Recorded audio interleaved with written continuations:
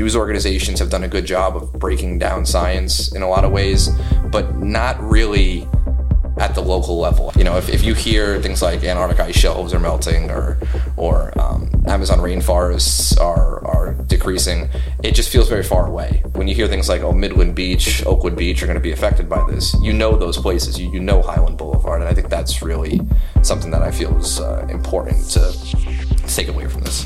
By the year 2100, Staten Island as we know it could be a thing of the past, with projections indicating that rising sea levels and increased heat could alter our coast and fundamentally change life on the borough.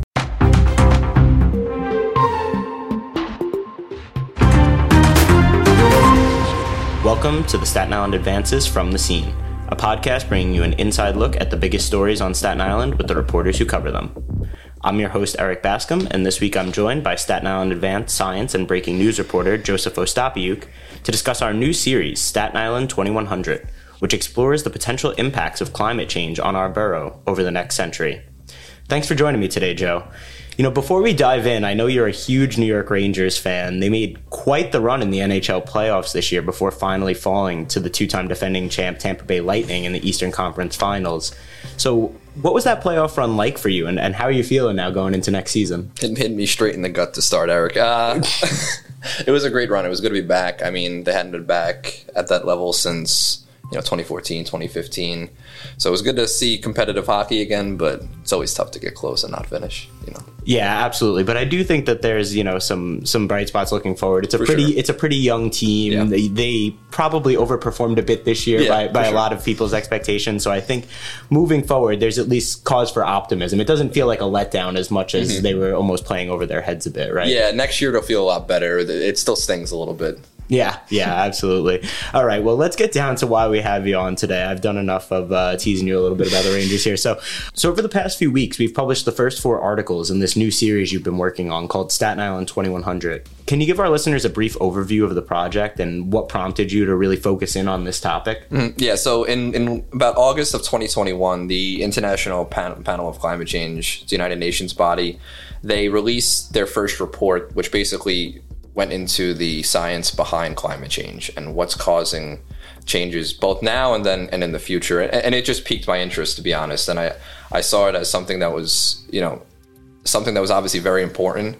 But then also, obviously, living on Staten Island, I thought about how we can make this local. How can we make this something that, my neighbors care about? How can we make this something that Staten Islanders think about in their day-to-day lives? So that's really how the project started. It started out as just that idea. I had no idea it was going to be at this scale. But that's really what happened, to start it. And then now the project, as you mentioned, 4 pieces have published, 2 pieces on sort of an intro to what's behind this. And then my colleague Paul Leota, who's working with me on the project, did a first-person piece about his life in Midland Beach and the history of storms, on Staten Island. And then most recently, Paul and I worked together on a project discussing the borough's vital institutions, things like infrastructure, things like the borough's hospital, what's being done to protect those institutions against climate change.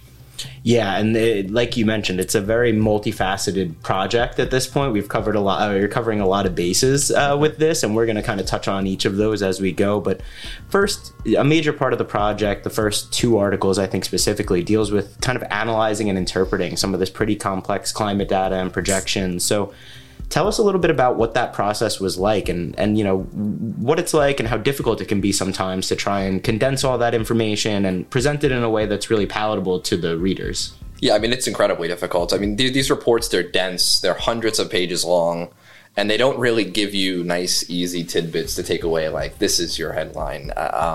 It's just not really in the nature of those types of literature. Even the summaries for the reports are long, so that's a challenge to begin with. But I find the explaining part easier. So once I really feel like I understand what I've read, I feel the next part is far easier. The preparation is far more difficult for stuff like this. I honestly feel like my naivete in these things too actually helps, because I mean our readers aren't going to know they're not going to have deep knowledge of the science behind climate change. And I think that as I'm learning, I'm able to hopefully explain things in a way that helps people who are also learning things. Because I think people do want to learn. I really do. I feel like people are interested in this in one way or another, and they want to know how it's going to affect their lives. So I think that that's all, helpful in terms of how I approach the project. You mentioned it, but while they're dense, the reports are somewhat difficult to read, I think they're important. I think that, news organizations have done a good job of breaking down science in a lot of ways, but not really at the local level. I feel like that's something that's sometimes makes people feel disconnected from this. If you hear things like Antarctic ice shelves are melting or Amazon rainforests are decreasing, it just feels very far away. But when you hear things like Midland Beach, Oakwood Beach are going to be affected by this, those places, you know Highland Boulevard, and I think that's really something that I feel is important to take away from this. Yeah, absolutely. And I know we're going to talk about later on a little bit about the importance of localizing that and speaking with some of the people in the neighborhoods and the piece that Paul had done, as you had mentioned. But first, I want to talk about these really cool videos and graphics that are a part of this project as well. So we have some stuff showing kind of rising sea level projections and how that could affect different neighborhoods along the East Coast, the East Shore, rather, of Staten Island. And so, first, why do you think it's so important for us to kind of offer these types of visual elements to accompany the writing? And then also, what was the process like of creating these? Because these are things that we haven't necessarily used here at the Advance in the past. Yeah, that's a great question. I mean, in my mind, visuals are essential when it comes to talking about climate change. We hear terms like SLR, sea level rise, and extreme rainfall, but the visual of what that could look like, coupled with the active memory that a lot of Staten Islanders have of things like Hurricane Sandy and even more recently, Ida and Isaias. I mean, those are things that makes the words mean a lot more. So we worked with designers at our parent company, Advance Local, to look over federal projections that were informed by that IPCC report I mentioned. And we wanted to create specific graphics for the most affected areas of our borough. The ones you mentioned and our readers can see is specifically related to the East Shore of Staten Island. So to get to them, Paul and Shane DeMeo and we all went out to the East Shore one day and spent a few hours there flying drones up in the air and getting these sections of the borough that we later put overlay graphics on, which I think is a really, really cool effect on it. It makes people see like, oh, this is Miller Field, and this is what Miller Field could be, and this is how these areas could be affected. Yeah, and so if you're listening right now and you haven't checked out those videos yet, I would strongly encourage you to, because as you said, it really does a great job of driving home the point of how dire this situation could become moving forward. The idea of seeing the water rise, even if it is a graphical representation of it, it is a little jarring for sure. I know the first time I looked at it, I was like, wow, that would be a whole lot different than it is right now. So, yeah. Speaking of that, can you just talk to us a little bit about how these rising sea levels along the East Shore and other parts of Staten Island, and even some other aspects of climate change, I know you've touched on extreme heat as well, how those could impact the borough in the coming years? Sure. So I'll start with sea level rise. I think that's the most pressing one. Basically, the way that sea level rise works is as global emissions increase, emissions from things like cars, buildings are a really big emitter, and then obviously companies and so on. It increases the mean global temperature, the average temperature across the entire borough. Right now, we're at about 1.1 degrees Celsius warmer than we were in the industrial age. So that's where we're at now. Scientists want to limit warming to 1.5 degrees. That's what a lot of countries have agreed to do, but we're falling short on that a little bit. So these projections take a scenario where we keep things to 1.5, keep things to 2, 2.5, and 3, and so on. 3 would be, catastrophic levels of issues. Even 1.5 degrees has its own set of issues, and we have some issues baked in now. So that's how sea level rise works. Extreme rainfall is pretty simple. We even see it in the winter too with snow. As the atmosphere is warmer, it retains more moisture, and that means that when storms come, when we see things like we did with Ida last year, and intense amounts of rainfall fall, and it can overwhelm sewer systems like it did ours last year. And then obviously worse heat effects, whereas we're seeing a handful of days over 100 degrees now, companies and also like companies like Con Edison and experts are all projecting we're going to see 3, 4, 5-fold that amount per year. And that, I mean, heat's the deadliest aspect of climate change. More people die of heat than flooding and drowning. So those are basically the effects of climate change. But it really is important that there is time to make changes. While we're going to see some effects, how bad it gets is entirely up to how the world responds to the issue. Yeah, absolutely. And we're going to get to that eventually. We'll be right back. The Mayor of Maple Avenue is a powerful multi-part podcast about Sean Sinisi, a victim of former Penn State football coach Jerry Sandusky, who was arrested 10 years ago for numerous child sexual abuse charges. The podcast series is written and hosted by Pulitzer Prize-winning reporter Sarah Ganim, who takes listeners into the world of addiction rehabilitation, where society can be quick to celebrate the consequences for abusers while not addressing the needs of their victims. Subscribe now to The Mayor of Maple Avenue wherever you get your podcasts. But first, I know me and you have talked about this before, and we touched on it a little bit at the beginning of the podcast, but I just want to take a few minutes to discuss the importance of really localizing these stories, because as you mentioned, oftentimes with these more complex global issues, it's harder to get people to kind of care about it when it doesn't feel as though they can do much about it, or it's not affecting them as directly as other things might. But when you put things in the context of how it will affect Staten Island and how it will affect them personally, sometimes it prompts people to get a little more involved, care a little more about the topic. So talk to me about how you've been trying to localize this topic, some of the strategies that you've taken there, and also some of the conversations that you've included in the series from Staten Islanders who are already seeing and feeling the effects of climate change, severe flooding.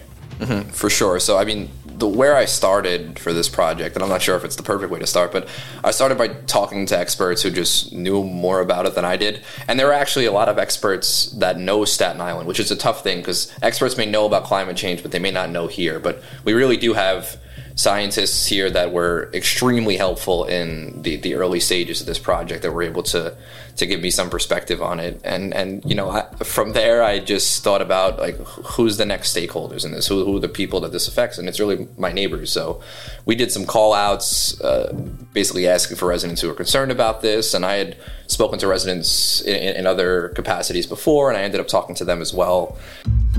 Yolanda Rose is a Port Richmond resident. That storm in July was the first time water came over the sidewalk. Water came up the driveway and was about 4 or 6 inches deep in between our house. And we had never seen that before. And I just didn't expect it to come into the house. And it wasn't until it started coming under the basement windows and under our side door, running into the basement from outside, that we started trying to grab stuff from the basement. And the water rose so quickly. Within half an hour of it coming under the door, there was 5 feet of water in the basement. You know, it's a real and present threat, but, you know, I was able to talk to people who didn't just live on the East Shore and who weren't just affected by Sandy, people who lived in Port Richmond and saw flooding in ways they haven't seen before after Ida hit. And, you know, now they're waking up to a new reality of well, what's going to happen to my house if I see a storm like this every year, every 2 years? You know, like I had a woman who I spoke to who, you know, she didn't even finish fixing her basement from the last storm, and then another storm came and hit her, and she had never seen flooding in over a decade of living there. So those are things that's really how I approached it, and those are some of the conversations I had. But, you know, by focusing on these smaller areas and going into these more granular details, my goal is to not make climate change feel like it was something that was happening in Antarctica. You know, it's here too, and it's going to affect Highland Boulevard. It's going to affect Richmond Terrace. It's going to affect South Avenue, which is not far from us right here. So, I mean, that was really the goal, and that's how I got there. Yeah, and you know, you mentioned this at the beginning of your last point, but you know, you spoke to tons of experts on this, right? And I think our readers often wonder, kind of, where do we find these sources? How do we choose who to include in the articles? What is that process like? So can you kind of walk us through that? What was it like looking for sources for this series in particular? And how do you decide who to reach out to? Which groups or organizations should be included? That kind of stuff. I mean, in the early stages, I wasn't even speaking to experts with the mindset of this is going to be in the story. I was speaking to experts because I wanted to know where I had to go next. I had spoken to experts on previous stories that I've covered for climate change and other things prior to this series, which helped. So I started there, and then, I would speak to one, and they would be like, "Hey, you should talk to this person." And I mean, there's sometimes that happens where they're like, "This is the guy you should talk to. This is the woman you should talk to." And I jumped around from one expert to the other expert to the other expert, and I sort of went down the rabbit hole with that. And then when I step back, I'd look and say, "Well, where are we in this series? Like, where are my gaps of knowledge?" And then I'd go look for someone who was basically able to fill that. And that's when we tackle stories, sometimes it's like, okay, I have this piece, but I'm a little confused on this part. So the reader's definitely going to be confused. Yeah. So that's basically how I approached it. And it was sort of simple, I think, but I think that I was able to fill my knowledge and then hopefully create a more comprehensive piece. Yeah, absolutely. And I think that that's a great point, in that sometimes you'll be talking to someone and you'll get some really great stuff, but then you leave that conversation with even more questions. Of course, yeah. And it's not even questions necessarily that person needs to answer, but it's just like, oh, but what about this aspect of it? So then you go, okay, well, let me find someone who might have more expertise in that specific subject. Exactly. And then it's kind of just a chain reaction in a sense. So, after digging through all these reports and talking to all of these experts, what kind of efforts do you think will need to be taken locally, nationally, globally to kind of address some of these issues before it's too late? And what kind of work is already planned or underway on Staten Island specifically? Globally is tough. I mean, globally, the biggest thing is that we have to sort of walk and chew gum at the same time with this. We have to both reduce emissions pretty drastically and pretty quickly, while also creating mitigation strategies that help us live with the effects that we're going to have. So, I mean, focusing locally, the good thing is that we do have some things underway already, and some things that are wildly successful. I mean, the seawall is the big one. I mean, the seawall, where how many years removed? 10 years removed from Sandy now. Yeah. And we're still waiting for the seawall. That's something that my colleague Paul Leota has been following, and it looks like there's some good news on that front. But that is a major infrastructure project that's going to be important to protecting the East Shore. Outside of that, I mean, we've had, all the experts I spoke to, they would bring it up to me, the Blue Belt system that we have on the East Shore and the South Shore. I mean, it's so incredibly powerful and effective at reducing pressure on our sewer system. And I've spoke to experts who are looking to hopefully increase that program and expand it to other parts of the borough too, because it's just so powerful. Everyone always talks about mixing things like green infrastructure, which is a term that you're going to see throughout the series, which basically just means things that aren't steel and stone and, things like our sewer system or things like that. It's things that use the natural environment to sort of supplement and help those things. And the Blue Belt's the best example of that. It takes runoff and holds massive amounts of water that doesn't overwhelm our sewer system. And Paul Leota, he lives in an area around the Blue Belt, and he says that he's seen absolute changes since it's been installed. So that things like that are needed, but if you don't plan on a government-wide level to attack the issue itself, there really isn't any level of green infrastructure or even gray infrastructure that's going to protect everybody. That's just the reality. Right. And, we've mentioned his name a few times at this point, so let's really dig in. You've been working very closely on this project with our colleague Paul Leota, who's also been on the podcast before talking about some of this stuff. I think that most people probably assume that reporters are often kind of off doing their own thing, working one-on-one, so what's it like working collaboratively with someone else on a major project like this, and what goes into that, and how's it going so far? It's been terrific to work with Paul. I mean, he's someone who I admire and respect so much. I mean, he's been a mentor for me since I've been here. He's been invaluable to my experience at the Advance. He showed me more of the ropes of journalism than I think he even knows. So that was fun. And once I heard that he was interested in it, I mean, it was a no-brainer to go with it. And I think, I think the biggest thing was for me too, the ability to bounce ideas off somebody. Once I saw that, my editor and the paper was interested in really exploring this, it became a very, very big task. When I initially pitched this, it was a single story. It became much, much more, and therefore I was very, very comfortable with saying I needed help on it. And Paul has such a deep knowledge of the East Shore. You'll see that in his piece about the history there, and then also the seawall and a lot of the mitigation efforts there. I mean, he's someone who lived it, but he's also someone who's just so perceptive and smart about it. So it's been really, really fun to bounce ideas off of him. And the infrastructure story that Paul and I worked on that came out, it was fun because you're right. I mean, the readers would be right if they assume that we mostly do stuff alone, because we do. Right. But working with him, I sat here with him, and we were able to really work through the story. How do we want to approach it? What are the things we want to talk about? What are the things we want to include? And that was a great experience. And I think the story sort of shows for that. It was, sort of meeting of the minds, and we were able to do that. But yeah, big projects are daunting, but having great teammates on it sort of helps out a lot. Yeah, absolutely. And it helps with some of the legwork. Like you were saying, you guys went out, you flew the drones, you got some coverage there. I know for his first person, you guys went and dug through some of our archives, right? We were actually at the St. George Library one day. It was just like a Friday morning, and Paul was really doing it for his story, that look back piece. And I was like, I just want to be there. I just want to see it. And we went to the St. George Library. Actually, we went, and they told us, like, thank God you guys came here, because we're like closing for renovations for like weeks. So that would have been a real issue. Wow. Yeah. So good timing. Yeah. So we went through microfilm with this super old machine that we like really didn't even know how to use, and just like looked through papers from decades ago, from the 40s, and really looked at how did we cover those storms? What were the storms? There's not always great, local info on these storms, but we are the local. We info. are, yes. So we were able to look at that, and it was a really enlightening experience, and it also shed some perspective on how long Staten Island has been dealing with these issues, and and how in a lot of ways it's been worsening and going to continue to worsen for a little bit. Yeah, absolutely. And before we go, without spoiling too much, can you give our listeners a little taste of what's to come in the series and when they'll be able to find the newest articles? Sure. So at this point, we have just released part 4, and part 5, Paul will be handling. I'll just give a little tease that he'll be focused on development on Staten Island. And then part 6 is going to be, I'll be handling. It's going to be a little bit of a step back from the nitty gritty and more of a look at the future and what things that can be done and what things experts think need to be done to protect us. A lot of people sometimes get jaded about, like, well, what are we going to do? Hands up in the air.